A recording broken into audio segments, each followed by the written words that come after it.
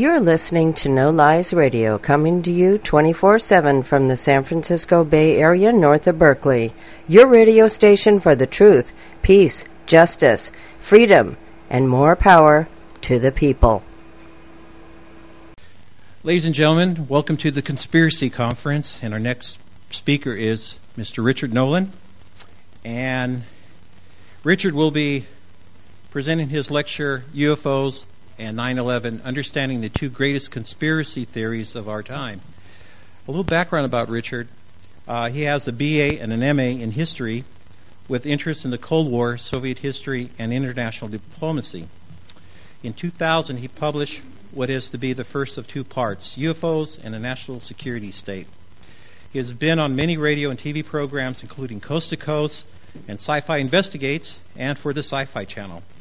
Richard has been a featured speaker at many international conferences, local conferences, and plus he's a great guy. He has published numerous articles on anomalous phenomena, science, and the intelligence community. In 2003, he was a founding member of the Science and Society magazine Phenomena. In his lecture, UFOs and 9/11, he will be focusing on this. Most UFO researchers typically ignore the implications of 9/11, and most 9/11 researchers run fast and far from UFO believers. Many who believe in one don't believe in the other. Richard argues that both conspiracies are fundamentally true. That is, there is a significant historical covert footprint of covering up of UFO reality, and that 9/11 was an inside job. Is there a relationship between these two major conspiracies? Richard will argue that there is, starting with how both have helped to kill the traditional American republic. Ladies and gentlemen, Mr. Richard Dolan.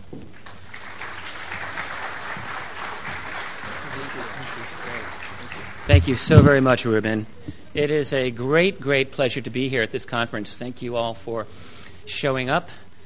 I would like to thank Brian Hall for getting my participation in this conference. I'd like to thank Ruben and everybody else involved in organizing this conference, which I think has just been fabulous.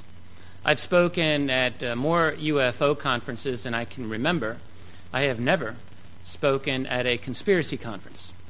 Now, when I go to a UFO conference, I'm typically known as one of the main conspiracy guys. But when I come here, I feel like I just got out of the minor leagues and I'm having my cup of coffee in the majors. UFO conferences are filled with some very engaging and brilliant people, very passionate people. You get that here at this conference with one difference, which is I think the people who attend conspiracy conference tend to be a little more pissed off about things than your UFO people. I can't say I would find fault with that position. Yeah, it's an interesting thing. Let me one thing I just want to mention for any of you who may be following my own work. As Ruben pointed out, my background really is more academic than anything else. I was a PhD student actually in history at the University of Rochester many years ago, when I still thought I wanted to feed the machine, and then I got the UFO bug, 93, 94. I'll never forget this. I was with my wife in a bookstore, and I saw a copy of Timothy Good's very excellent book called Above Top Secret, the worldwide UFO cover-up, and I thought, wow. I'm studying Harry Truman and the birth of the CIA and the Cold War, thinking at that time that I was a pretty cutting-edge sort of guy. And here's a book that's got names of all the people that I'd been studying, departments that I'd been studying, and he's got them in this UFO cover-up context. And I thought, we've all had this question before we achieved our enlightenment into the world of conspiracies. We've all wondered, I wonder if there's something to this. And so I thought I would take 2 or 3 months out of my life to look into this issue, since I was studying the period of the early Cold War formally, academically. And that was it. I've never left. I started out so conservatively, thinking, I just want to know one thing. Are UFOs real? I just wanted to know, is this a topic that our national security community has actually truly taken seriously? And if they ever did, why have I not read about it in any academic history book? even if it was a mistake? Why would it have been expunged? Would it not be interesting to rewind the clock and sit in the office of some 3-star general who's actually worried about airspace violations by unknown objects? Of course. How could that not be interesting? And yet it has been absent, of course, from our official history. So that was my entry point into that topic. What I found is that it's like going to the ocean and you want to stick your little foot in. Well, you can try that for a little while, but ultimately you're going to go for a swim. And to use a different analogy, most of us are, I would like to think, familiar with the movie The Matrix, where Neo takes that red pill and then the actual reality is exposed to him. Would that life were so simple as to take a single red pill? What I find is that I've probably taken about 20 red pills over the last 15 years, and there's just more to go. Every time I think I've, ripped open the layer of BS that has been enveloping me, I think, oh, here's reality. And then I go for another year, and then suddenly I realize this isn't really quite sufficient either, and you keep ripping away. And as a result, I've become very interested in how it is that the UFO topic could be covered up. I will argue exactly why and how I think that's happened. Along the way came 9/11. Just to let you know, by way of background, I'm from the New York City area. My dad was a New York City cop who had retired from the police force and then worked as a fire safety director at the World Trade Center for 7 years. I spent 7 years of discussions with my father, just so happened, about fire safety and evacuation problems associated with the World Trade Center complex, which he knew extremely well. My dad had the day off. He had Tuesdays off.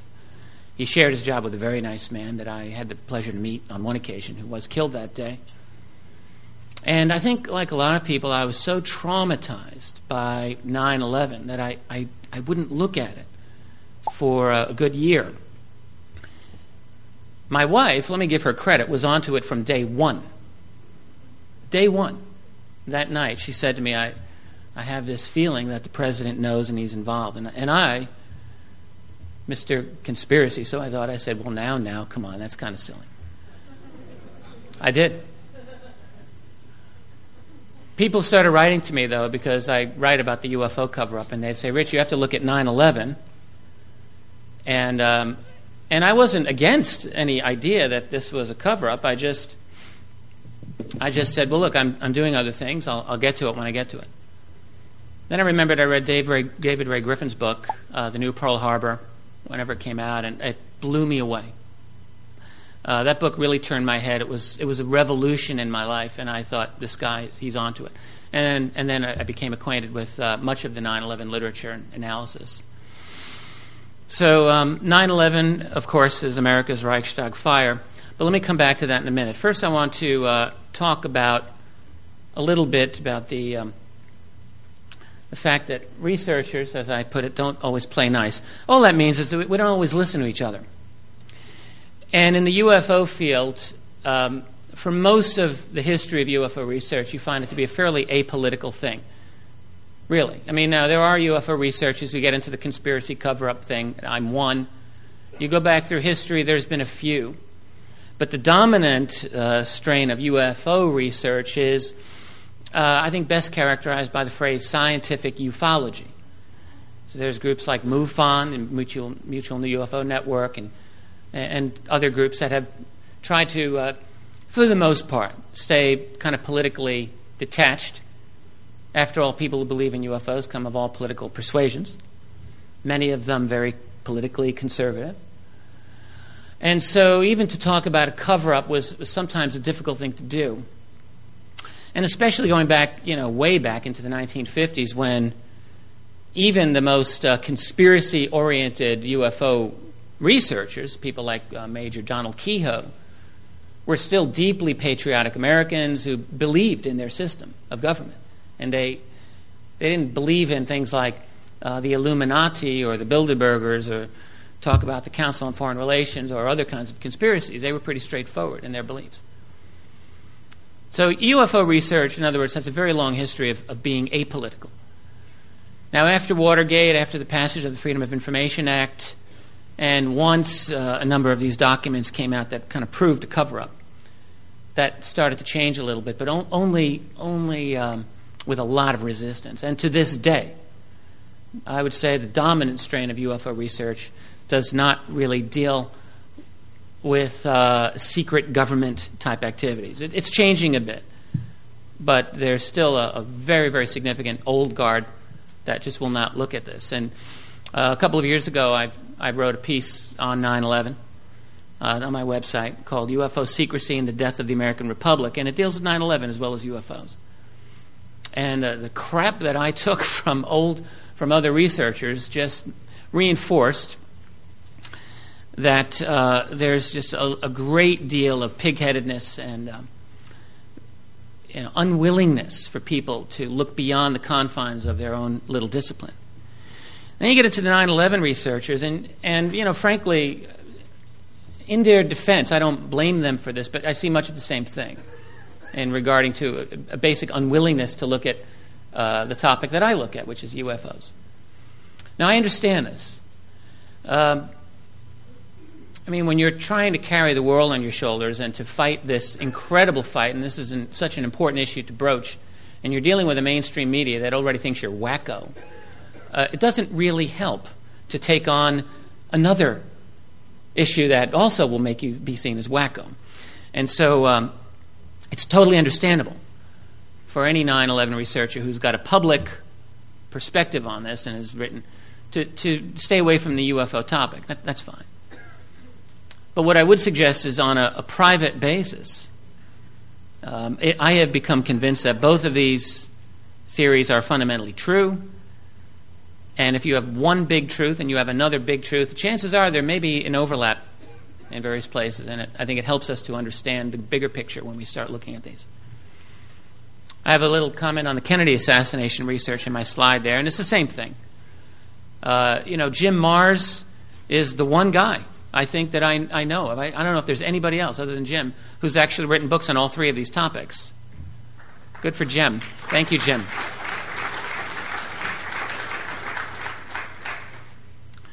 Jim is a role model for me and I think for many other researchers. Every time I watch Jim speak, by the way, I think, my God, how many dots is this guy going to connect? But then he manages to do it. So, now, the reason that we don't all listen to each other's research is that people have honest disagreements. That's one thing. The tendency of any researcher is to squirrel away into their little private Idaho and to do their thing, and then to assume that their topic is the topic and is the defining, topic of their generation. We all tend to be guilty of that. And then you have COINTELPRO type operations. Thank God we had Joyce Riley speak earlier today, and she talked quite a bit about COINTELPRO. I thought Joyce was absolutely magnificent and a true American hero. Yes, please. She deserves all of your applause. COINTELPRO is not only real historically, it is real today.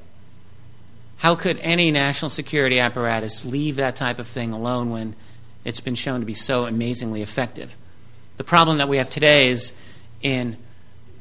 unlike in the 70s when our nation had its great moment of being able to peek a little bit behind the closed door of secrecy. After all, it was after Watergate, it was after Vietnam. We're not in that situation anymore, at least right now. And so to find out about current COINTELPRO type operations is very, very difficult to get surefire documentation, and yet we know it's out there. It looks like it, smells like it, tastes like it, it is. Now, my plan for today, I've actually got 5 parts of my presentation. I don't want to make this too complex.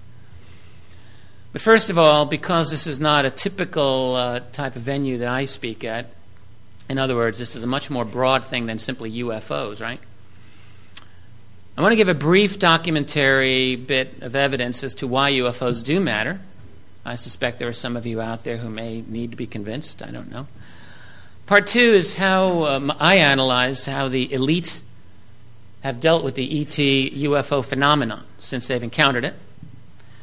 The The third part is how UFO secrecy has damaged the American and global political system, or how sometimes, as I put it, it has been one of several knives in the back of the American Republic. Part 4 is my take on how 9/11 ties into the larger picture. And then the final is what I've called the revolution of truth, what will happen, not if, but when the truths on these matters come out. So let me keep moving here. One thing that we can say about the history of the UFO phenomenon is that when you simply look at the open literature, that is stuff you can't argue about, proven documents obtained through National Archives sources, is that the UFO phenomenon has received serious military attention from the beginning. That is, from the 1940s, that we've been able to track without question. And not just that they're interested, but that these sightings and the encounters with these objects that are not supposed to exist have been of a very provocative, sometimes confrontational nature. It's an important point to emphasize because there are a number of people who continue to maintain that all UFOs are terrestrial and that they are of a revolutionary breakthrough that's been kept secret. Now, I don't necessarily argue against this 100%. But one has to take into consideration the fact that there is some kind of trouble in paradise here, that whoever they are really annoying every major military in the world. There has been a history of attempted interceptions and even attempted shoot-downs of UFOs. I will describe a couple of those to you. So as I just mentioned, whatever else is happening, these developments show that something is not quite right in the relationships between us and them, whoever them happen to be. I was asked a couple of years ago to describe what I felt were some of the best UFO documents, and I thought about it. And I have a list of about 15 or so, and I'm just going to mention them very briefly. The 1947 Twining memo. General Nathan Twining was head of Air Materiel Command at that time and was asked by another general. Keep in mind the flying saucer phenomenon was kind of a new thing, publicly. This general wrote to Twining and said, essentially, do I need to do anything about these flying saucers? Is this something that we did? Twining, who later became Chief of Staff of the U.S. Air Force, wrote back and said, according to the intelligence that we've been receiving through various channels, this phenomenon is real, not visionary or fictitious. These are famous words now amongst researchers in my field.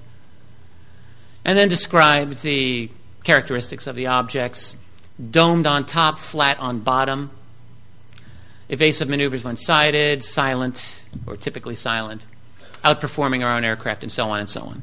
That's 1947. So that's interesting by itself. There's a very interesting memo from 1949 by the FBI describing this topic as top secret, not confidential, not restricted, but top secret. It's important because when you look at the documents that we've obtained through the National Archives, almost none of them have been top secret. They've all been of lower levels of classification. We've gotten a couple of top secret documents, and they're all almost totally redacted, NSA documents. It's an amazing document from 1950 describing airspace violations over the Hanford Atomic Energy Commission facility, in which anti-aircraft battalions were alerted, jets were scrambled, all these agencies brought out. They didn't know what the things were, those round objects hanging out overhead.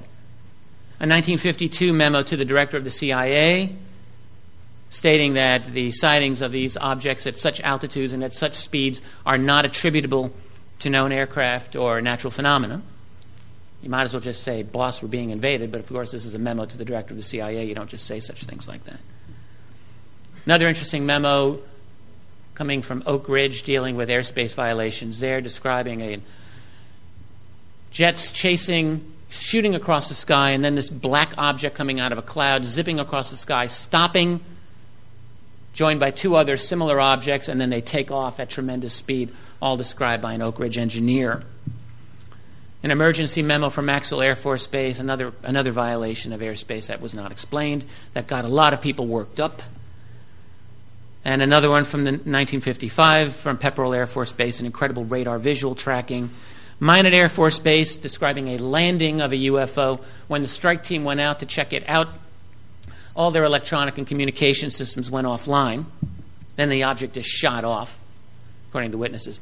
1967 was one of the more extraordinary events in the history of these encounters, in which at two locations at Malmstrom Air Force Base, and this is where they had ICBMs, objects were seen hovering overhead at the same time that below ground over 20 missiles went offline.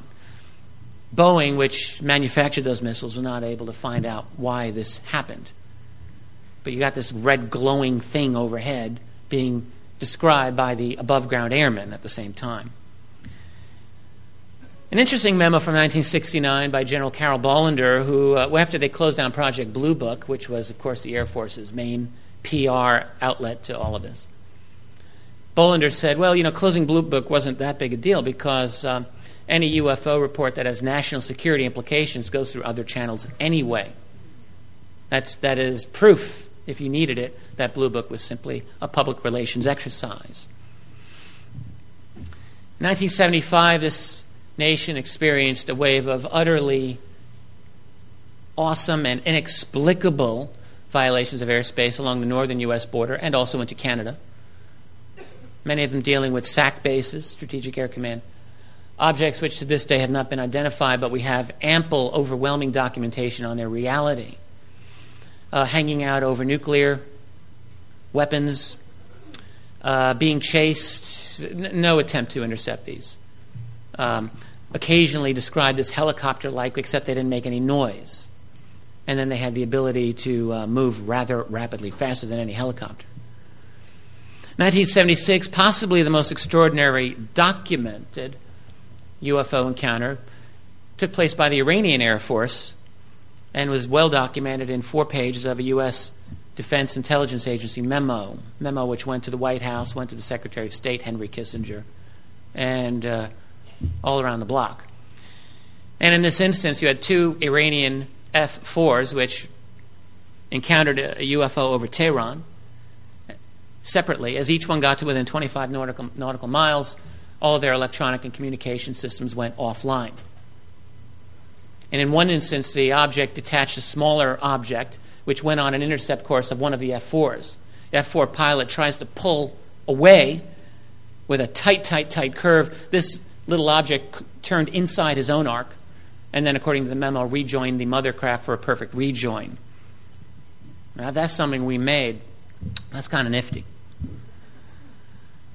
An interesting memo from the State Department in 1978 describing the crash of a very, very unusual object in Bolivia. And then a rather famous memo dealing the infamous Rendlesham landing case in Britain. This deputy base commander of the Bentwaters facility where U.S. soldiers were stationed, Charles Halt, wrote a very detailed memo about this. We have very good documentation on that. And then in 1990, more documentation on the infamous Belgian Triangle. I think that's a pretty good short list. I'm sure it can be improved on, but I think it's a good starting point. What I would say to you is if you remain really skeptical that there's anything to this, well, then read these documents. They're all available freely on the web at this point. It's not that hard to find them. Now, I'm not going to go through all of these encounters, but through the 70s and 80s, in my subsequent research for my next volume of UFOs in a National Security State, which will be out this year, there's a lot, the encounters just go and go and go and go. They don't stop. And it's not just U.S. military that's chasing these things down. One of the most interesting cases on this slide, in my opinion, is the bottom one, December of 1978, where 2 Chilean F-5s were sent to square off, as they put it, with an enormous UFO. One of those pilots later became a general in the Chilean Air Force and has spoken at great length about this. The object that they encountered was humongous, according to all of the accounts. Through the 1980s, more of the same. In fact, I think, again, one of the most interesting encounters of that decade was also in South America, this one in Peru in 1980. 2 days in a row, Peruvian Air Force, and this is in a U.S. Defense Intelligence Agency document. This round UFO is hovering near the airfield. The commander of the base scrambled an Su-22 aircraft to intercept the object. The pilot fired on the object. And according to the documented, had no effect, no damage. The pilot then went on an intercept to try to chase this thing down. The object just went, took right off. The pilot had no chance of catching up with it. The following day, the same event occurred, except that this time the pilot did not fire. I spoke a little while ago with Antonio Huneeus, a Chilean UFO researcher, good guy. Antonio said, yes, I interviewed the commander of that base, and he said that the second day he decided not to fire the missile because the first one was so damned expensive and it had no effect. He said it was going to blow his budget all to hell. He said, why bother? I thought, oh, yeah, that makes sense. Soviet Union had numerous encounters. Throughout most of the Cold War, we really were not truly aware of this because, well, there was this little thing called the Cold War, and we didn't know about it all. When the Soviet Union was in a state of collapse during 1989, 1990, we had a moment where a lot of information came out. At that time, the Deputy Minister of Defense, Ivan Tretyak, in 1990, said there were 40 cases he knew of where Soviet jets encountered UFOs. Initially, they were commanded to intercept, shoot these things, but they lost too many pilots and then changed their policy to just stay the heck away from these things. There was a Colonel Boris Sokolov who also confirmed thousands, as he said, of Soviet cases during the 1980s where Soviet jet pilots encountered UFOs. Through the 1990s in our own country, there are many, many more such cases. We don't all have formal government documentation on them. FOIA has had its ups and downs. FOIA was largely gutted by an executive order by President Reagan in 1982, And it's very difficult these days to yank these cases out of government archives.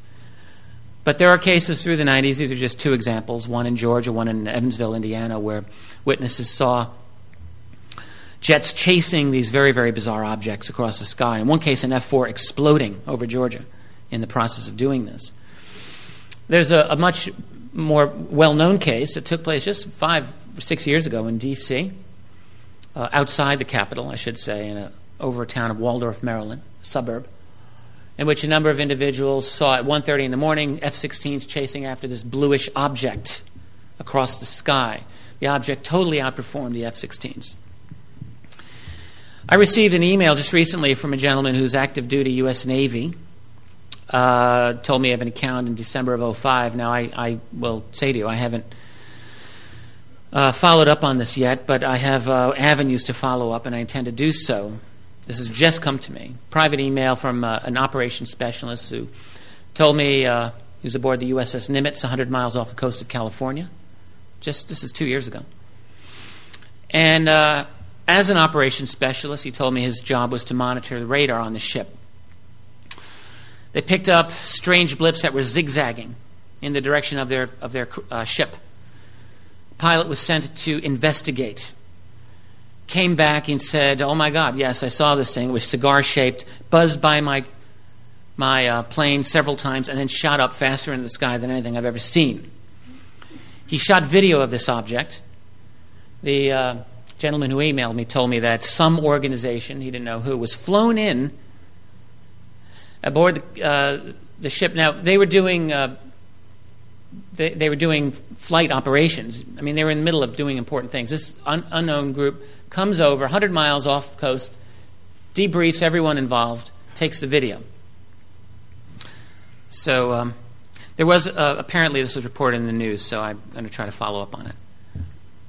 More recently, in Stephenville, Texas, I think many of you have probably heard of this, upwards of 50 people saw this enormous object. One person described it as a flying Walmart. Let's just pray to God that's not true. I mean, if Walmart's flying now, we're, no escaping them. Chased by a bunch of F-16s that, again, once again, could not keep up with this thing. And, I'd hate to be the Air Force public relations guy to have to deal with this, because who's going to believe him?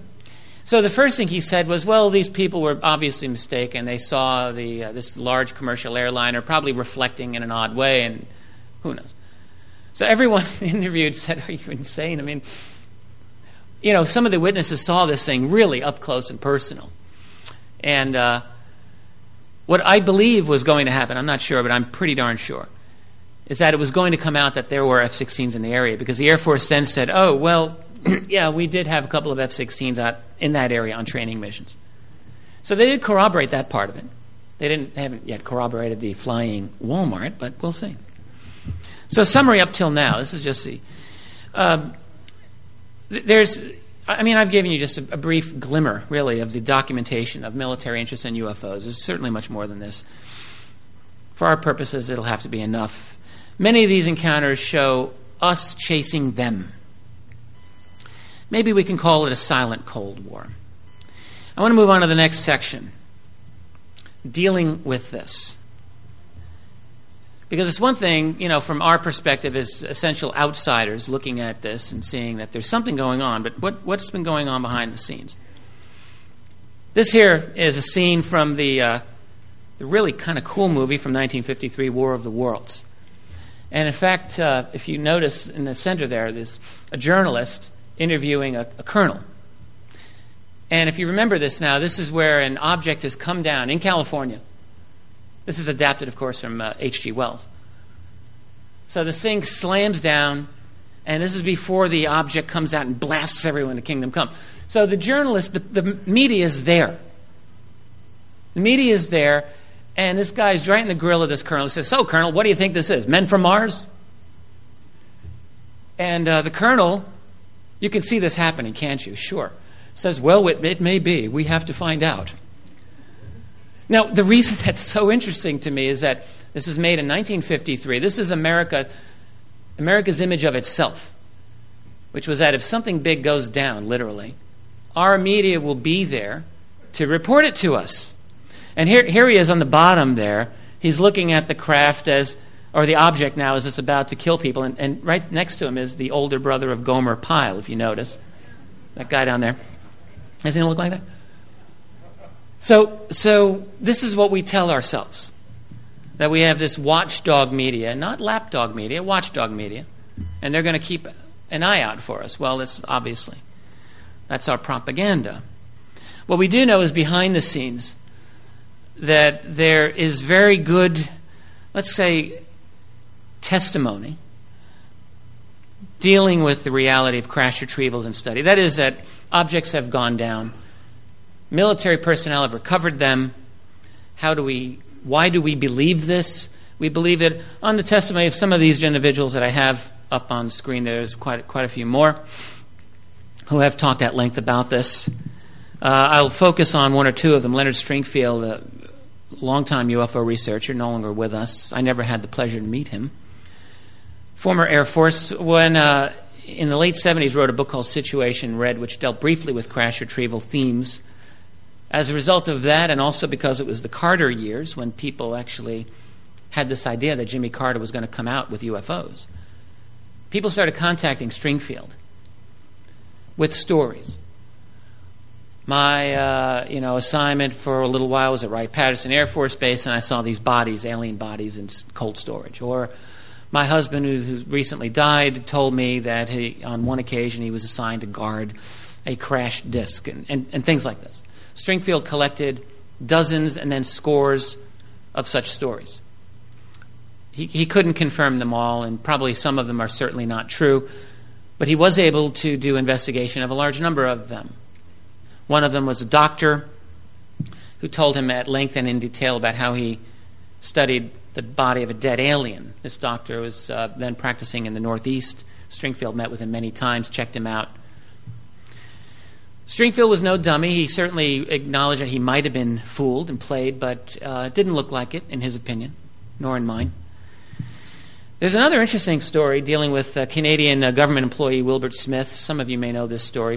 Back in 1950, Smith was interested in UFOs, but he was on assignment at the U.S. Embassy at the time, or at the Canadian Embassy in Washington, and wrote back to his own government and said that he made discreet inquiries through the Canadian Embassy staff in Washington who were able to obtain for me the following information. The matter, that is UFOs, is the most highly classified subject in the United States, rating higher than the H-bomb. 2, flying saucers exist. 3, their modus operandi is unknown, but concentrated effort is being made by a small group of scientists headed by Dr. Vannevar Bush. D, the entire matter is considered by the U.S. authorities to be of tremendous significance. Now, the typed memo that Smith had written was obtained through in the Freedom of Information Act era in the late 70s. After Smith died, though, his papers were being researched by a gentleman named Arthur Bray, Canadian researcher. And Bray found these handwritten manuscripts down, you can see there. And those manuscripts describe Smith's interview with a specific American scientist who gave him this information. Now that's interesting, because the memo doesn't give any names. Well, one of the names was Dr. Robert Sarbacher. Smith was dead, but Sarbacher was alive. A couple of researchers, most prominently William Steinman, who's still around, not active researcher, Stan Friedman also, and a few others, found Sarbacher and interviewed him. Sarbacher, in writing to Steinman in 1983, wrote a two-page, single-space typed letter admitting that, yes, he did meet with Wilbur Smith in 1950, and yes, they did talk about this. Sarbacher, for whatever reasons, was very forthcoming about this. He died shortly after this. He said John von Neumann was involved. That is one of the greatest mathematical minds of the century. Dr. Vannevar Bush was involved. Bush, of course, not related to the current Bush people that we are also familiar with. But Vannevar Bush is probably America's top power scientist of the 1940s. And he said, I think Dr. Robert Oppenheimer also. About the only thing I can remember at this time, wrote Sarbacher, is that certain materials reported to have come from flying saucer crashes were extremely light and very tough. I am sure our laboratories analyzed them very carefully. There were reports that instruments or people operating these machines were also of very light weight. I remember in talking with some of the people at the office that I got the impression these aliens were constructed like certain insects. Quite interesting indeed. Again, my next book, which will be out, as I said, later this year, will have a great deal of this type of topic covered, I think, in pretty good detail. Many, many leaks. Many, many leaks. Now, what I would like to add is, you get a UFO, and you can do one of two things. You can sit on your hands and look at it, or you can try to study it and make things happen with it. And I think the latter case is what we've been doing. I think that there's a very good possibility that likelihood that we have our own UFOs, and very good likelihood of breakthroughs. Now, whether those breakthroughs have come from actively studying these objects or homegrown technology, hard for me to say. I think probably what's very likely is that when you acquire an object that has certain capabilities, that itself is one of the key breakthroughs, when you realize something is possible. And I think that is what can encourage you to follow research into that direction. And I suspect that that's a big part of it. And I'm going to briefly only describe why I think the technological breakthroughs have been made. I'll refer to one aerospace journalist, James Goodall. Long before Bob Lazar made the scene and talked about the flying saucer that he saw at S4, James Goodall was already working through the maze, through the labyrinth of the black world. Now, Goodall was a very mainstream kind of guy. Wrote for Janes, wrote for Aviation Weekly, Space Technology, and other major aerospace publications. During the 80s and 90s, conducted many, many interviews with Groom Lake and Area 51 people. Concluded that there were at least 8 black programs flying out of Groom Lake, including a silent flying triangle, describing unconventional technologies that were in use. He spoke to one contact in particular with 12 years' experience at Groom. Goodall said, do UFOs exist? The guy said, absolutely, positively they exist. Would you expand on this? And the guy said, no, thank you. Another source around 1985 said, look, we have things out there that are literally out of this world, better than Star Trek or anything you can see in the movies. Could you expand on this? Asked Goodall. And the guy said, no, thank you. Now, a claim is not the same thing as proof, but there's a lot of these claims. They come through people who are able certainly to talk the right talk and certainly sound persuasive. This photograph on your left, as you look at it, is a photograph taken by a fellow named Gary Schultz after Bob Lazar started doing the radio circuit out there. He talked about these objects flying around Area 51. Gary Schultz went out with his long chair, had a couple of beers, took a camera, and took this picture.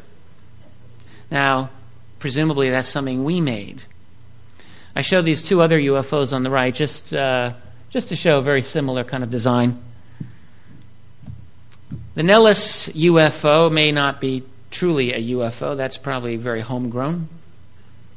You can find this on Google Videos. A gentleman outside who's showing clips of it over and over again. You can go check it out. There's some good information on it. This object was filmed inside Nellis testing range, leaked to hard copy in early 1995. It's been analyzed by a couple of people because it has data readouts on the top of it, as you can see there, giving you different forms of information. It seems to be about 15 feet wide, about 10 feet high or so. One of the interesting things about it is that the speed variation is really quite tremendous, from about 15 or so miles per hour to upwards of 500, all within a couple of minutes, making a right-angle turn at about 140 miles per hour, apparently. So that's kind of neat. And that's, now we're getting into 14, 15 years after the fact, and officially these things don't exist, but they do exist. I'm trying to keep the pace here rapid enough so we don't get bogged down. What is the program about? The program, in other words, the crash retrieval program. Well, one thing, it's about making UFOs. I think that's pretty clear. Another thing is that I think it's about studying alien bodies and conducting biotech research. I unfortunately won't be getting into that in too much detail here, but I will tell you that my own navigation through this world has bumped me into a couple of scientists who I think have sufficient clearance to be able to tell me what they did. Everything's off the record, always off the record. But one individual who is within his field quite famous told me point blank that he knows, not speculation, but on a factual basis, at a deeply compartmented levels, that there are scientists who are studying at least one alien body that he knew about.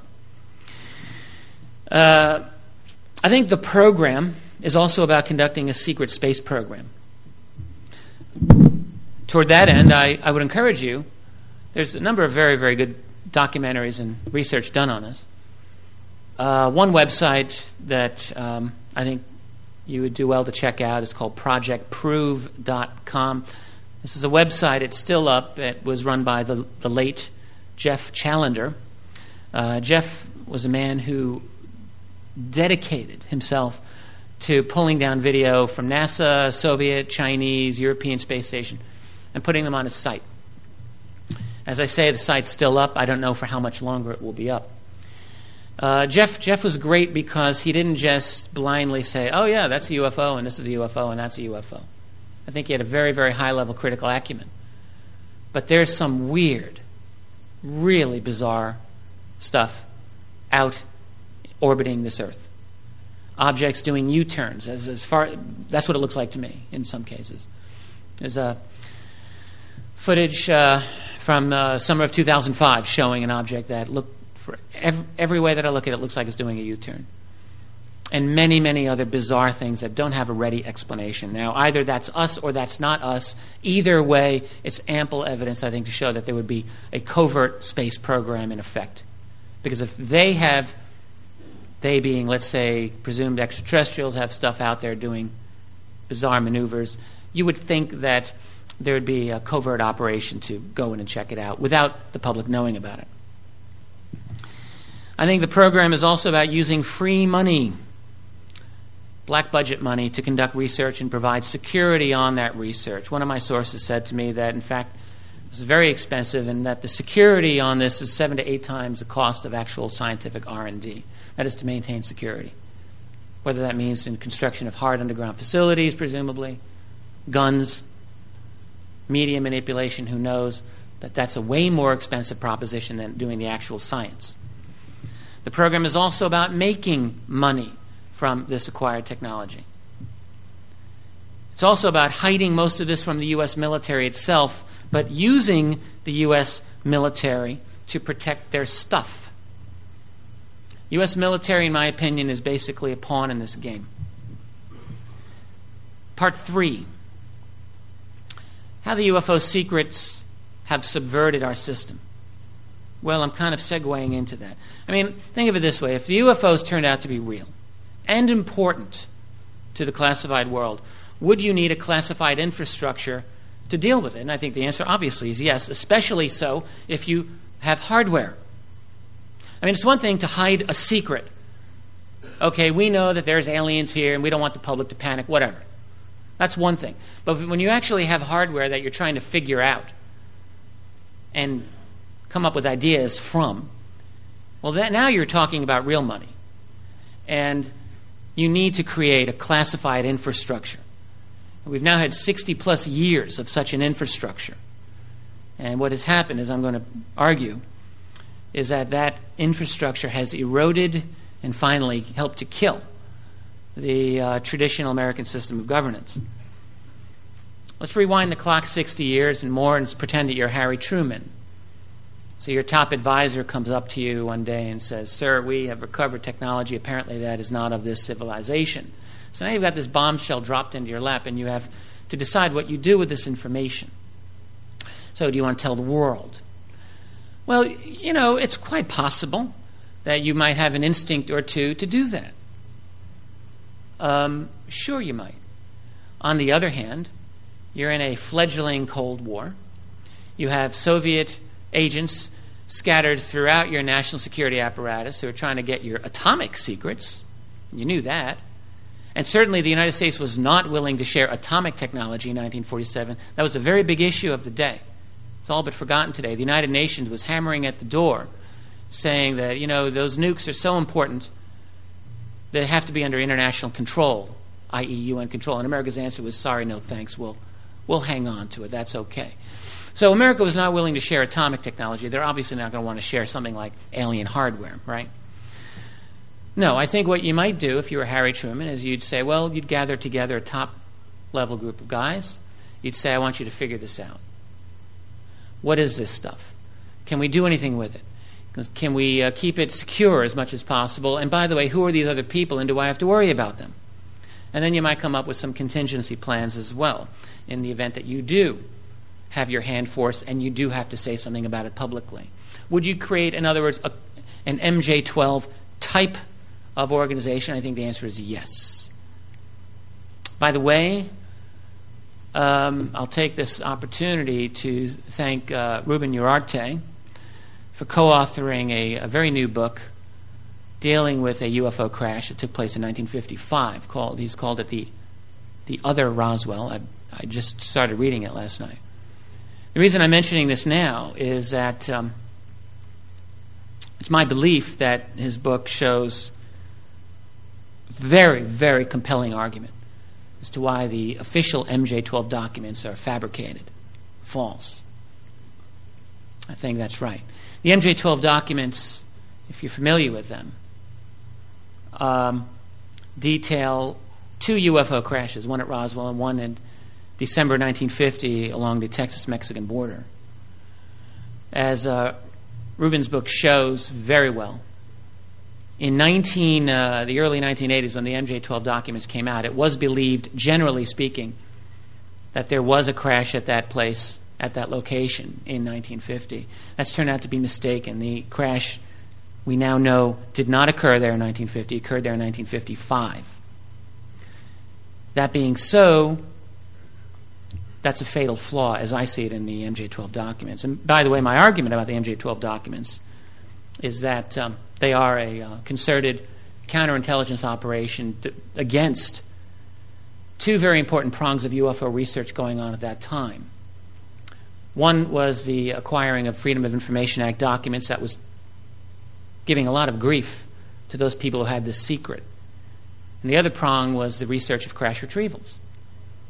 And what better way to throw cold water on the process than by creating fake documents designed to keep UFO researchers arguing themselves blue in each other's face for the next 20, 25 years. That is what I now believe has happened with the MJ-12 documents. Back to the quarry at hand here. Crash retrievals. What I think happened right early on is that they went private, so to speak. When I started out in this field, I was really, really occupied with the government cover-up. The government this, government that. I think what's happened is that it's more accurate to look at this as, at least as accurate to look at this as proprietary as it is classified. Because what happens is, if you get these artifacts, if you're the Army, let's say, now, you'd have to get it to private industry, because where are you going to find the engineers and scientists and the personnel who are going to be in the best position not only to study this, but replicate it in private industry, in your contractors? So at some point, you, the Army, you're going to go, or the Air Force, you're going to go to Lockheed, Raytheon, Boeing, and you're going to say, here, take a look at this and see what you can do with it. And they're going to say, sure, great. Of course, we're going to have some control over this too, and you can say, fine. I'm sure the lawyers covertly will hammer everything out to everyone's satisfaction. Companies get patent rights off their developments and so on and so on. And then you, when you retire, go to work as a senior VP for them. It's all nice and neat. This is a very attractive option, especially so when your own government is dominated by those people, leaders of industry and finance anyway. It's very, very convenient, very attractive. When your own advisors are dominated by the Council on Foreign Relations, which is made up of industry and finance as well, and they have dominated U.S. foreign policy since, the 1920s. And it helps with secrecy, because now it's beyond government channels. It's beyond formal, any kind of pretense of public responsibility. It's now in private hands. As one very, very senior military person told me just a month or two ago, Navy, high-level guy, he said, look, we got good security, no question, but who's got better security is Lockheed and Boeing. He said, in his opinion, their security protocols far were superior to what we have in the military. A little bit of an aside in terms of privatization. It's been my feeling that we went through a silent, maybe not so silent revolution. Everyone in this room lived through it, and maybe we weren't even aware of it. I look at it from 1984 to 1994, the death or decline of the nation state and the creation of a transnational era. If you look at the world in 1984 as a world without computers in a widespread basis, it was a world before Gorbachev in the Soviet Union. And then in 1994 we have the beginnings of a World Wide Web, we have the end of the Soviet Union, we have the beginnings of kind of the global era in which we live. Very dramatic changes indeed. As well as the passage of various laws like GATT and NAFTA and so on that created an international structure, really facilitating what we now call globalization. By the year 2000, the 100 largest economies in the world, 51 of them were corporate, 49 were national. That, as much as anything, gives you some idea. I look at it as a hostile takeover of the world, in which transnationals decide who governs, who serves on our courts, what laws are engaged, whether and what wars are going to be fought, for what purpose. They have many and numerous powerful levers in which to get their will done. The World Bank, the IMF, NAFTA, World Trade Organization, every government on this planet, very likely, I think, under their thumb. CFR, Trilateral Bilderberger, who just met in Virginia. I don't know if they're still meeting. Federal Reserve Bank, yes. These are mechanisms by which corporate ownership, private ownership of the world is assured by these individuals. They have a goal. They probably have many goals. One, I think, is to privatize all resources so that they own everything, including you. Okay. So, back to the program here. You got to pay for it. How do we pay for it? Well, if you're going to pay for this program, you got to hide the money. That's rule number one. So you have a black budget, okay. And, keep in mind that we didn't even have the phrase black budget in our lexicon until, I think, around 1990, 89, 90. In other words, it wasn't really widely discussed at all that there is this massive off-the-books type of government spending, military spending, that was of a massive amount and has always been underestimated in my view.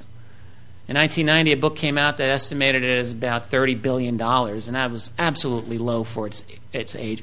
Recently, there was an article, I think it was in the Times, or one of the other propaganda rags that we have, that said it was, oh my God, $18 billion. I'm thinking, are you insane? $18 billion. That's chump change for these people. Okay, be that as it may, the money has to remain hidden, which means you have to divert these public funds covertly. Now, where do you get them from? Well, you don't get them from all legal sources, certainly. I mean, you can steal from other federal agencies or cooperate with other federal agencies to divert their money. That happens. And then there's drug money and there's securities fraud money. Whatever it amounts to is a major subversion of our political system. Now, yesterday, James Fetzer talked about the missing money of the Pentagon. I was very glad to hear him do that. It's been an issue of mine as well. What actually happened is in July of 2001, Donald Rumsfeld was, he was new. The Bush team was new in office, and they're talking to the House Appropriations Committee for the following year fiscal budget for the Pentagon. So Rumsfeld's talking about the mess that he has inherited at the Pentagon. And he says at one point, toward the end of his transcript, and you can find the transcript, it's on the net. I've downloaded it. He says the financial systems of the department are so snarled up that we can't account for some $2.6 trillion in transactions that exist, if that's believable, he says. Now, I'm staggered. The Pentagon budget for fiscal year 2001 was $310 billion, about 1/8 the amount he's talking here. How do you lose track of 8 times your annual budget? I'd like to know. If somebody knows this, please tell them. I'm serious. I want to know. I'm not an accountant. I admit I've got severe limitations when it comes to crunching these numbers. I don't know how you do it. Is it over a certain number of years? Presumably? Okay. Somehow something... And by the way, the House, which was like totally asleep at the wheel, surprise, Rumsfeld cracks some joke, and they all start chuckling, and that's the end. I'm thinking, people. Okay. Along the same lines, there's a deputy inspector of the Pentagon, a person named General Robert Lieberman, who said $4.4 trillion in adjustments, what is that, to the Pentagon's books had to be cooked to compile the required financial statements. In other words, they just made stuff up. 1.1 trillion of that amount could not be supported by reliable information. That's a nice way to put it. So in other words, $1 trillion was gone. Gone. And no one can be sure where it went. Okay. Catherine Austin Fitts is one of my heroes. Yes. I had the privilege of chatting with her a couple of times on the phone. I really, really admire what she did. Catherine was number 2 at HUD under George Bush Sr., and she's an accounting whiz, financial whiz. She did some work under the Clinton administration as well, I believe, and was offered and declined a position as governor of the Federal Reserve Board. Good for her. She's written about this a lot. She has a great article on the web. You can Google it, called What's Up with the Black Budget. Go check it out. She talks about E.T. there, by the way. Interesting. She's written at great length in numerous articles about large banks and contractors diverting and laundering billions of dollars every day. Billions of dollars every day from public and undisclosed funds. Okay. Why do I even mention this? Well, because it's my feeling, strongly held feeling, that some of this money is going into a UFO technology program. That's why I'm mentioning it here. There's a very good article on special access programs by a fellow named Bill Sweetman. Bill Sweetman doesn't do UFOs. He's an aerospace kind of guy. In Jane's International Defense Review in 2000, wrote a good article, one of the few that you're going to find on special access programs anyway, called In Search of the Pentagon's $1 billion Hidden Budgets. So he's looking at these SAPs, and at that point he estimates that there's about 150 of them. Now, what is a special access program? Well, there's no oversight, or basically no oversight, let's say. Congress has no control over them. Typically no knowledge, no real knowledge. They have their own independent classification system. So if you're running a special access program within the Pentagon, you, project manager, decide how you create the classification system for your program. The other thing Sweetman pointed out is that these SAPs appear to be dominated not by DoD personnel, but by private contractors. They're the ones running it. The accountants and lawyers, the people representing the private firms, they essentially use the DoD liaison as a funding gatekeeper for the programs. But basically the final word is the contractor, not the Pentagon people. Sweetman, for his part, was mystified as to how they got all their money. He had no idea, he said. Okay. Now, 150 back in 2000, how many hundreds, thousands have sprung up since? And by the way, there's much more than special access programs or unacknowledged special access programs out there. There are all kinds of programs like this. Within the Navy, a couple of years ago, the story came out about alternative compensatory and control measures, ACCMs, and they're like SAPs apparently. They sprung up within the Navy. Not only do they have no congressional oversight, but they had no Navy oversight.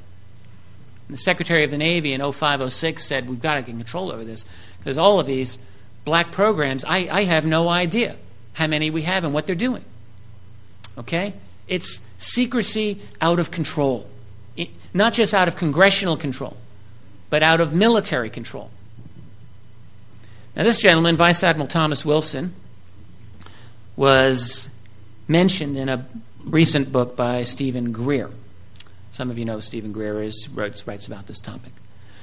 Back in 1997, Greer had a meeting accompanied by astronaut Edgar Mitchell, who's pictured at the bottom there, Apollo 14. And they met with this man, Thomas Wilson, who at the time was head of intelligence for the Joint Chiefs of Staff, designation J2. Wilson later directed the DIA, and he's now heavily ensconced as a senior exec in private industry for a company called ATK, which only describes itself as an advanced weapon and space systems company. Okay, cool.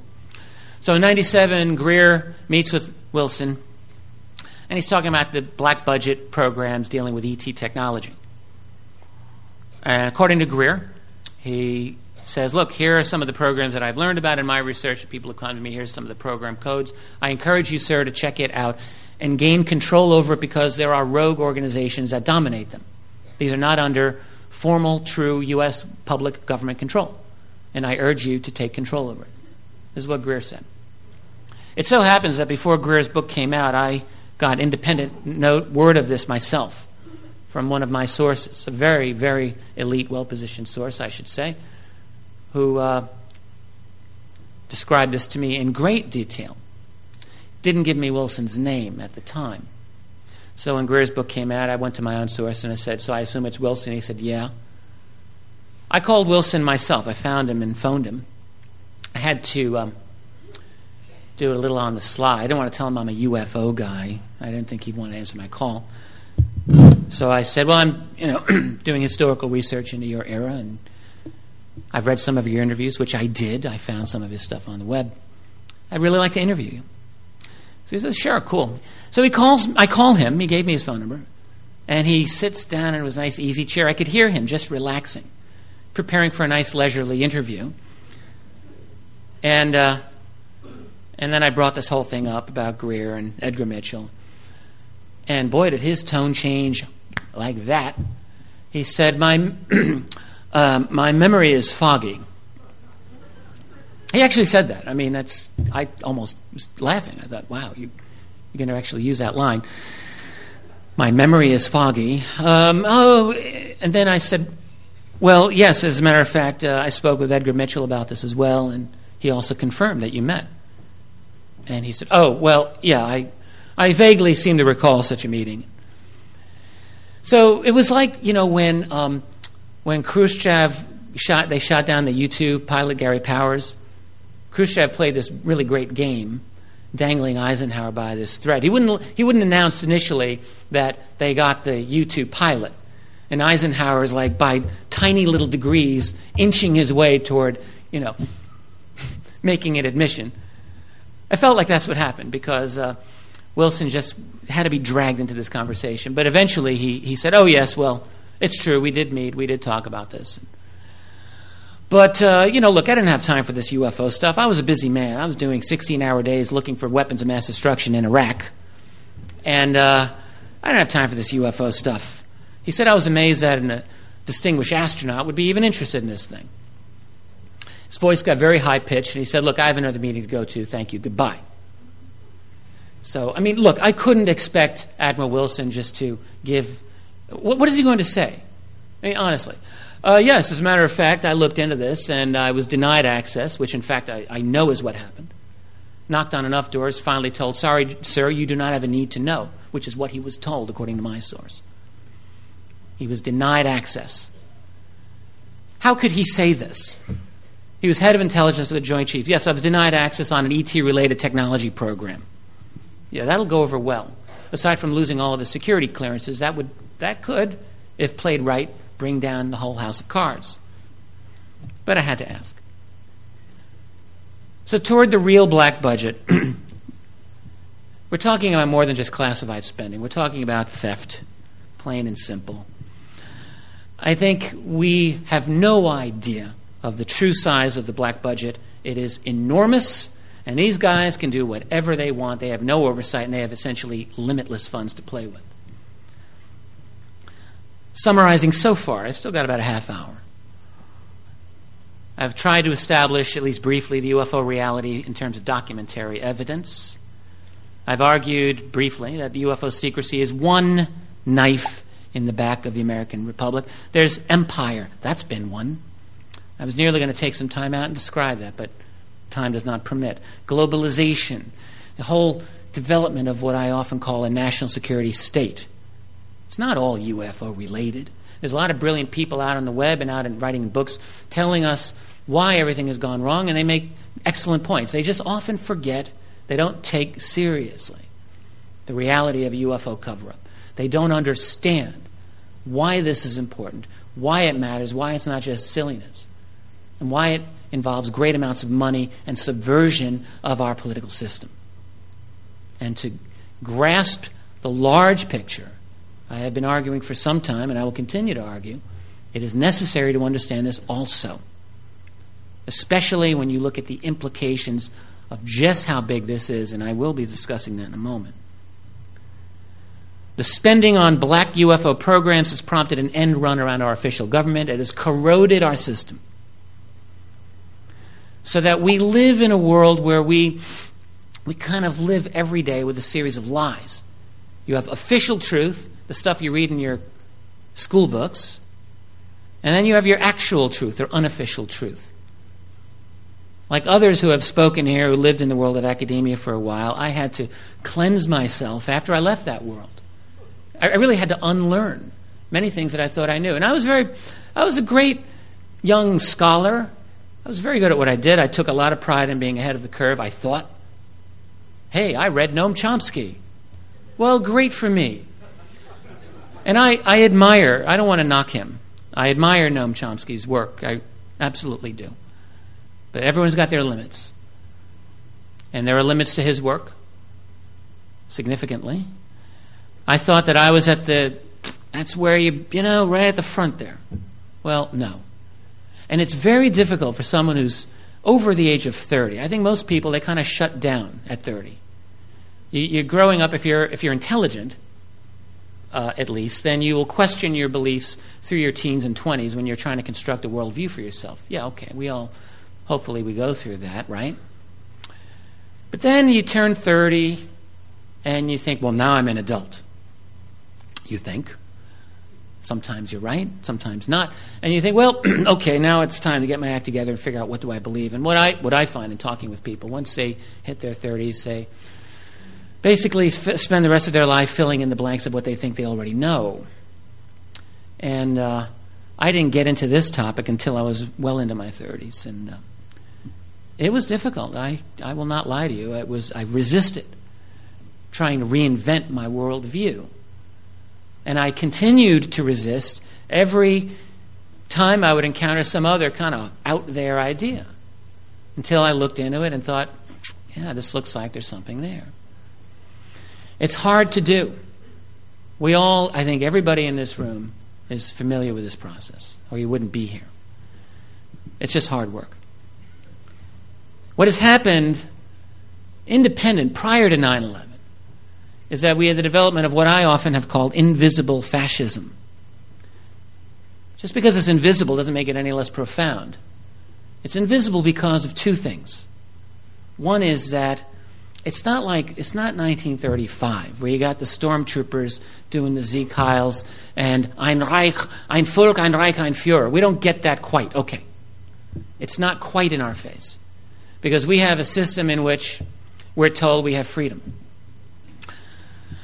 And we want to believe that. So there's this charade going on in which we have this belief that, we can't be fascists. That's Hitler. That's Mussolini.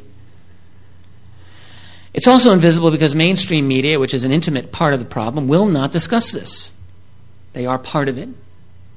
They won't get into it. Most people don't see it, but they feel it. They know in their heart there's something desperately wrong with this country. But they lack the conceptual tools in most cases to figure out what is actually going on. Most people, they haven't spent years and years and years looking into this. They don't have time. They work 40, 50-hour weeks, whatever they do. They got to raise families. They have a life. It's difficult. And so they can't see it, but it's there. I think those people creating this fascist state learned that lesson very well. Make it, but don't declare it openly. However, as great of a change as we went through from the 1940s through the 1990s, we had this open system of, at least supposedly, a free democratic electoral, when in fact the reality behind the scenes was very, very different. I believe that at a certain point the disconnect between above and below became so great, so profound, that it became necessary, just like you have corrections, as they call it, to the stock market. We had a correction to the political market. And that was the events of September 11, 2001. The elites, those people who run this, decided they needed to transform the structure of law in the United States to put into place the mechanisms by which to create a global police state. And that is what 9/11 was. It was our Reichstag fire. 1933, Hitler comes into power. He's not dictator yet. He's chancellor. It's like prime minister. He's leading a coalition. It's part of what is formally a parliamentary system of government. Well, a month and a half later, the German parliament, the Reichstag, was ablaze, set in flames. It was like their 9/11. Terrorism, in this case, the communists. We know with historical virtual certainty that the Nazis planned it and they did it. We know pretty much the people involved in planning it and doing it. And I say virtual certainty because even now, 75 whatever years later, historians will tell you they're not 100% sure. They're pretty sure. Why are they not 100% sure? Because the Nazis were really, really good at covering their tracks. They kept control of the process and made it very difficult to prove that they didn't do it. Okay. That's life. Things don't come into neat little packages. And because of that event, in March of 1933, the Reichstag passed what became known as the Enabling Act, which gave Hitler emergency powers, which happened to last for 12 years. That was the foundation for the Third Reich. No need to explain that analogy. I was entranced by listening to Jim Fetzer yesterday. There is no way that I would want to try to recreate his argument on all of the BS concerned with the official version of 9/11. He went through it better than I ever could. But let me review a couple of things here. We are told to believe. Just think. Let us use our common sense. Let's step back 10 steps and ask yourself what you're expected to believe happened. Total of 266 people, including flight crews, on 4 specific flights at 3 airports. 19 Arabs. These 19 Arabs, without guns, but they got their box cutter knives, overpower 8 pilots and prevent them from transmitting the hijacker codes, which is right there. They take over the planes successfully every time. Well, sort of successful in Pennsylvania, let's say, but okay. And they hit their targets. Bam! That's what we're supposed to believe. Now, you could make a map of probably 500 inconsistencies and problems with the official version of 9/11. And throw a dart on the board, and any one of those problems is difficult. They're real problems. One, where is the video showing these guys getting on the plane? There isn't any that's ever become available. I've never seen it, neither have you. There's no body of any of the passengers ever recovered, or their luggage, or debris proven to have come from any of those aircraft that was recovered from any of the crash sites. Well, Muhammad Atta's passport, I guess, in the rubble of the Trade Center. Who the hell believes this stuff? God. No relatives received any remains of the victims. Ellen Mariani, many of you know her name, spent 5 years looking for relatives of 64 people on Flight 175's passenger list. She never found anybody. United and American Airlines never filed a loss claim with their insurance carriers on any of those flights.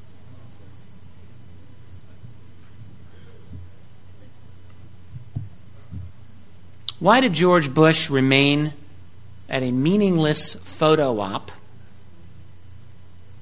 when he claimed that he was informed that the country was under a terrorist attack? Why did the Secret Service not try to take him out of there? A place that had been known where he was going to be for 4 days prior. Why? This is not like talking about the speed of fall of the Trade Center. This is a question that you would think a journalist would ask. This is a safer question. Rudy Giuliani said, at least on one occasion, he claimed that someone told him that the Trade Center was about to collapse. Now, when I read this, how did this person know that? Who was this guy who called Rudy Giuliani? Why did Giuliani allow FEMA to take all the steel immediately and get it out of this country? The greatest crime on American soil, no investigation, no open investigation. Why did NORAD claim that they didn't scramble any jets initially?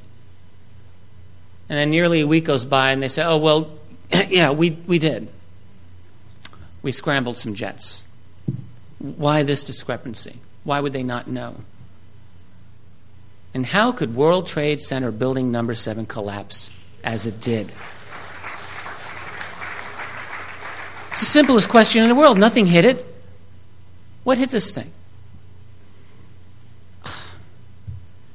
Fetzer pointed this out far better than I did. I'm just raising it here. There's no need for me, truly a novice on 9/11. I mean, I admit this. I'm a dilettante. I look into it. I've held opinions on 9/11 and some of the technical things that I probably have been wrong at various times. It's not necessary. To be honest with you, if you're wrong about one or two things, as I've come to feel, it's not the biggest thing in the world. The big thing is that the big picture, as we are told, is wrong. I wasn't there to plan it. So there's lots of things I'm not going to know, and nor will you. We weren't part of that little club. So we're not going to know. So let me come back to a larger analysis. I still have about 15 minutes, looks like. UFO conspiracy and 9/11 were both instrumental in enabling an overthrow of our traditional political system. The UFO cover-up, let me go back to that. It's one of the killers of the American public, has slowly created a new system of governance. I think of 9/11 as a debutante's coming out party. It's the formalization for revolution. It's the justification, the legitimizing, to use that word in a kind of perverse sense, of this revolution from above. It is, as my very good friend Richard Sauder was chatting with me on the phone the other day. Richard Saturday writes about underground bases and facilities. It's very good. It is the boil that needs to be lanced if we are to avoid descent into true and formal fascism. This is the issue that must be dealt with today, tomorrow, next week, until it's done and resolved.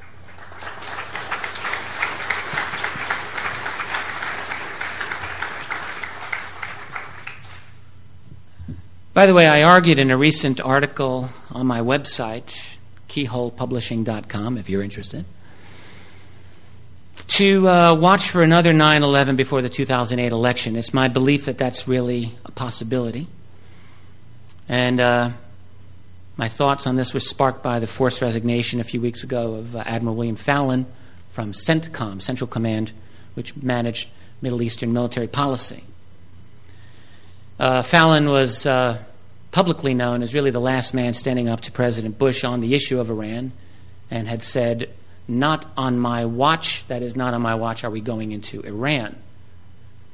Now, the people running policy around Bush are either certifiably insane or simply the greatest criminals ever to take possession of the White House. I think the latter.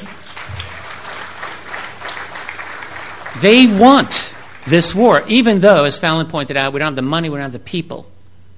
We have a military that is breaking, as has been pointed out here by other speakers, more eloquent than myself, a military that is breaking and in many ways broken. We cannot go into Iran. First of all, there's no justification, but one will be created.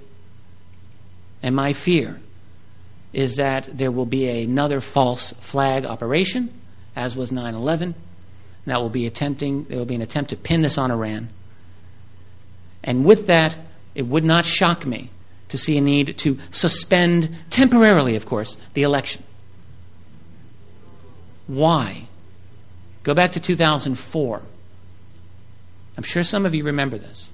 June of 2004, some stories came out, leaked out about discussions to possibly, in the event of an emergency, delay the 2004 elections. I'm sure some of you remember this.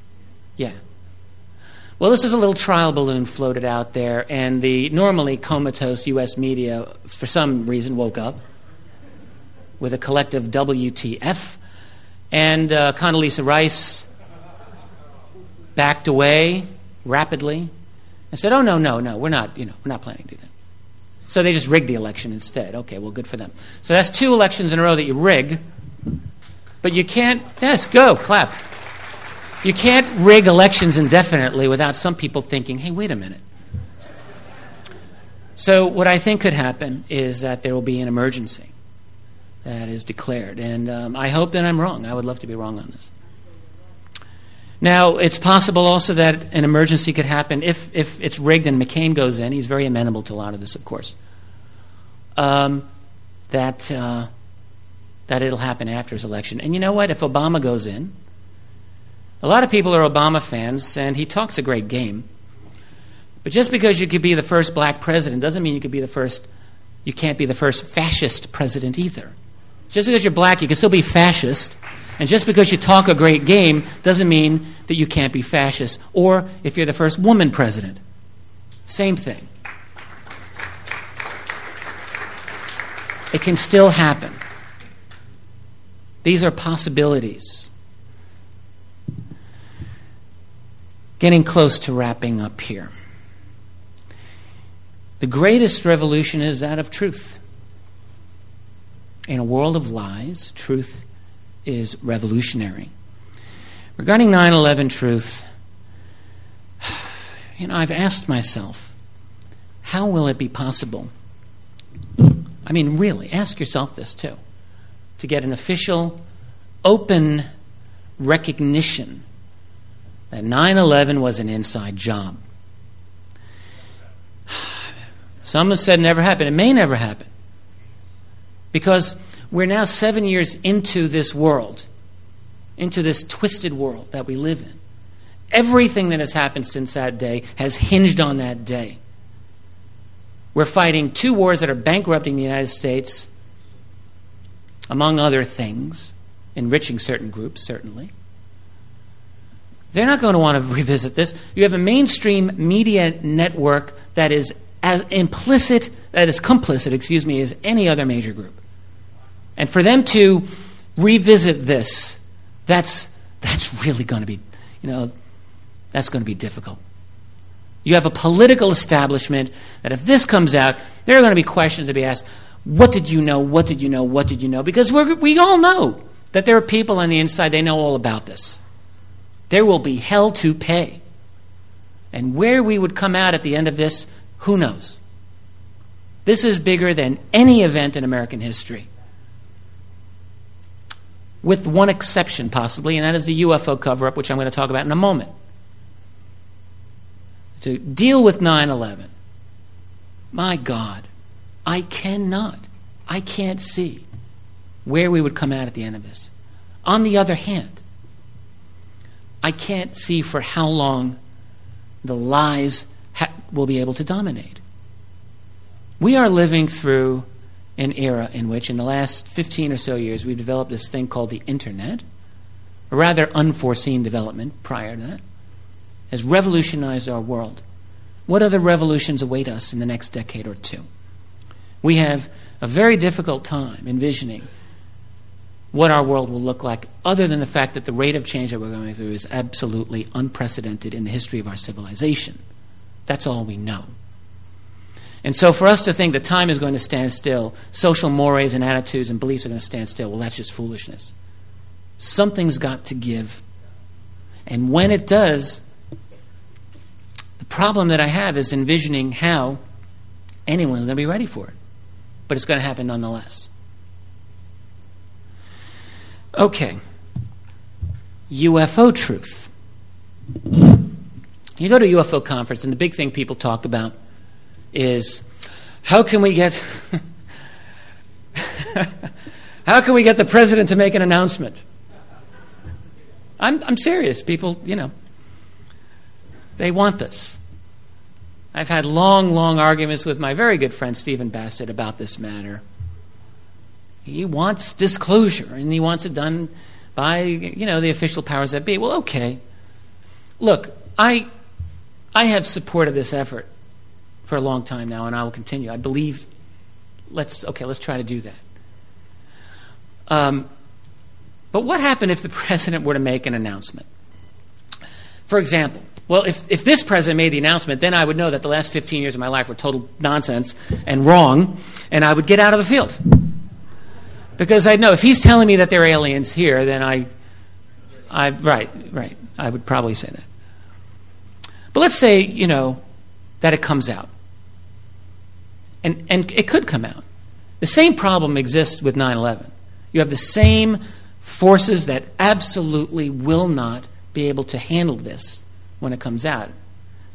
And yet it will come out nonetheless.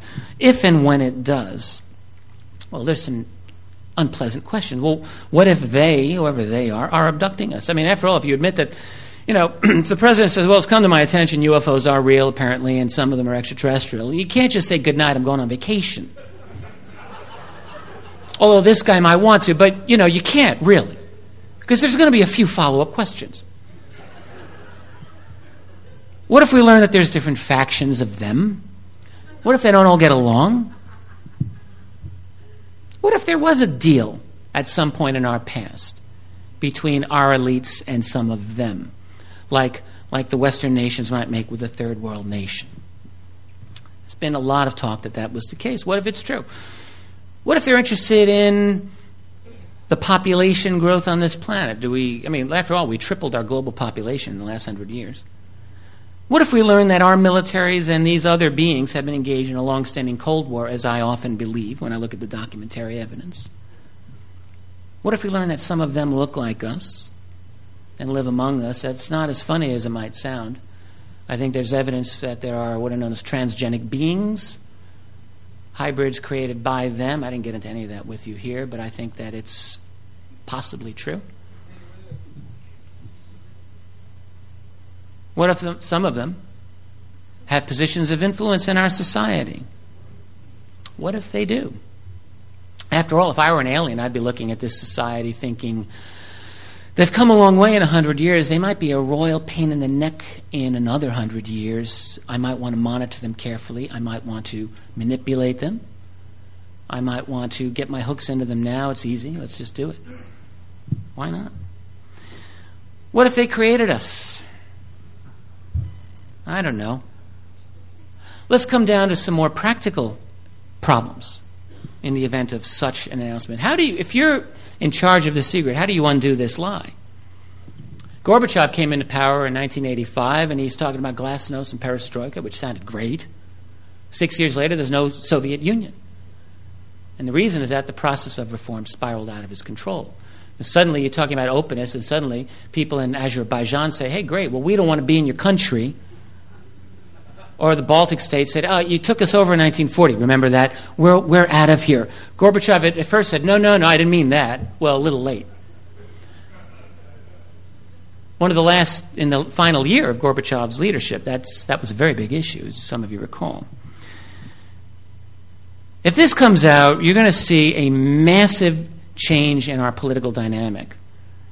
And you're going to have, very likely, we're going to become like the third world nations did, in which you have splits between the modernizers and the traditionalists.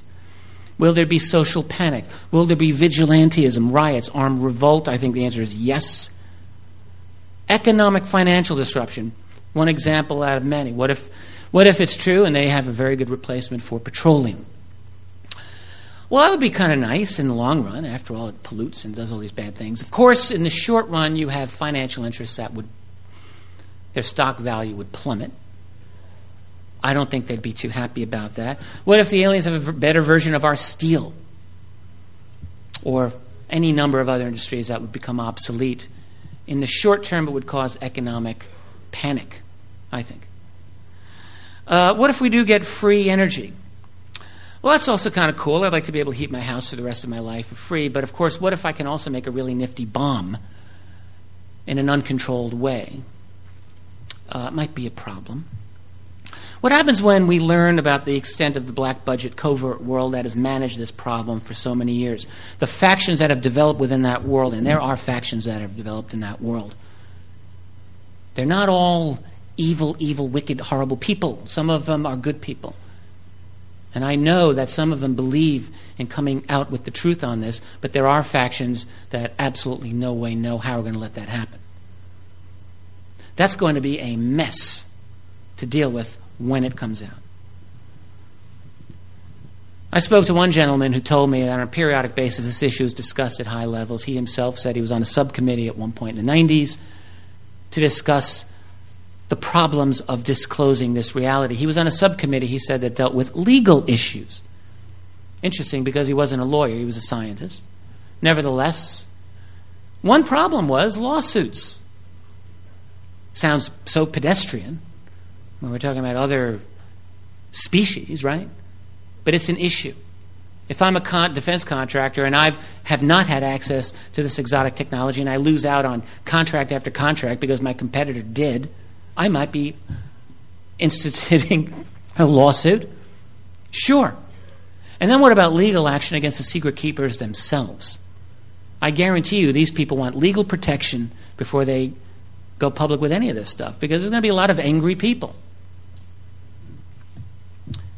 Will disclosure force elites into thinking they need to institute more repressive measures? That is an absolute top-notch question we have to consider. I'm just about done here. As difficult as it will be to deal with any of these issues, I think that there is no question that the truth is going to come out. I don't know the exact details of how it will happen. I suspect, though, that because of the rate of change in our own society, something will happen to force somebody's hand. This is what I think. I think it will be unexpected. I think it will be sudden. And I think that most people are not going to be ready to handle it. We all have family. You all know what I mean. There are many people. They're not ready. And that's just people. What about institutions? They're really not going to be ready. And I think very likely they're never going to be ready. That won't stop this from happening. We have had very, very, very unhealthy consequences from secrecy. A sprawling secrecy industry that envelops our entire society. Up is down, black is white. We live with lies so often. We're like a drug addict who's, his family is trying to do an intervention. You got a problem, you got a problem. No, I don't have a problem. Go to hell. That's America. We call ourselves Luke Skywalker when we're much more like Darth Vader. And that's a difficult truth to come to. But the change is happening too fast. It will happen. It's going to be a firestorm politically. 9/11, UFO, and there's so much more. In the 1970s, after Watergate, it was, as I kind of indicated, it was the one moment in American history where Congress really started looking at the intelligence community and all the nasty things they were doing. MKUltra, COINTELPRO, the Kennedy assassinations, Martin Luther King assassination. They haven't done this ever since. It was the one moment. They basically opened the door a crack, saw a couple of things, slammed that door, and ran for the hills. That's what they did. But if one of these big issues comes out, this is much bigger. And it will blow the roof potentially sky high. And there is no way of knowing where we're going to come out except in something totally, totally different. It will be very difficult to deal with, but as I see it, there's really I don't see it not happening. It will come out. When is the issue? When is the issue? And we have to keep working for it. There is no other choice for people like us. When you become baptized into this field, when you learn certain truths, we take on an obligation not to forget those truths and to speak the truth at every opportunity. Thank you. Thank you very much. I will be at my table. I have a few copies of my book, UFOs and the National Security State. You can write to me, go to my website, keyholepublishing.com, and send me an email. I'll see you all in a few minutes if you'd like to come to my table. Thank you.